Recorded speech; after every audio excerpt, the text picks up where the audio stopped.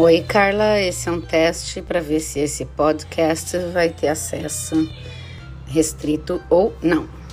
Um beijo.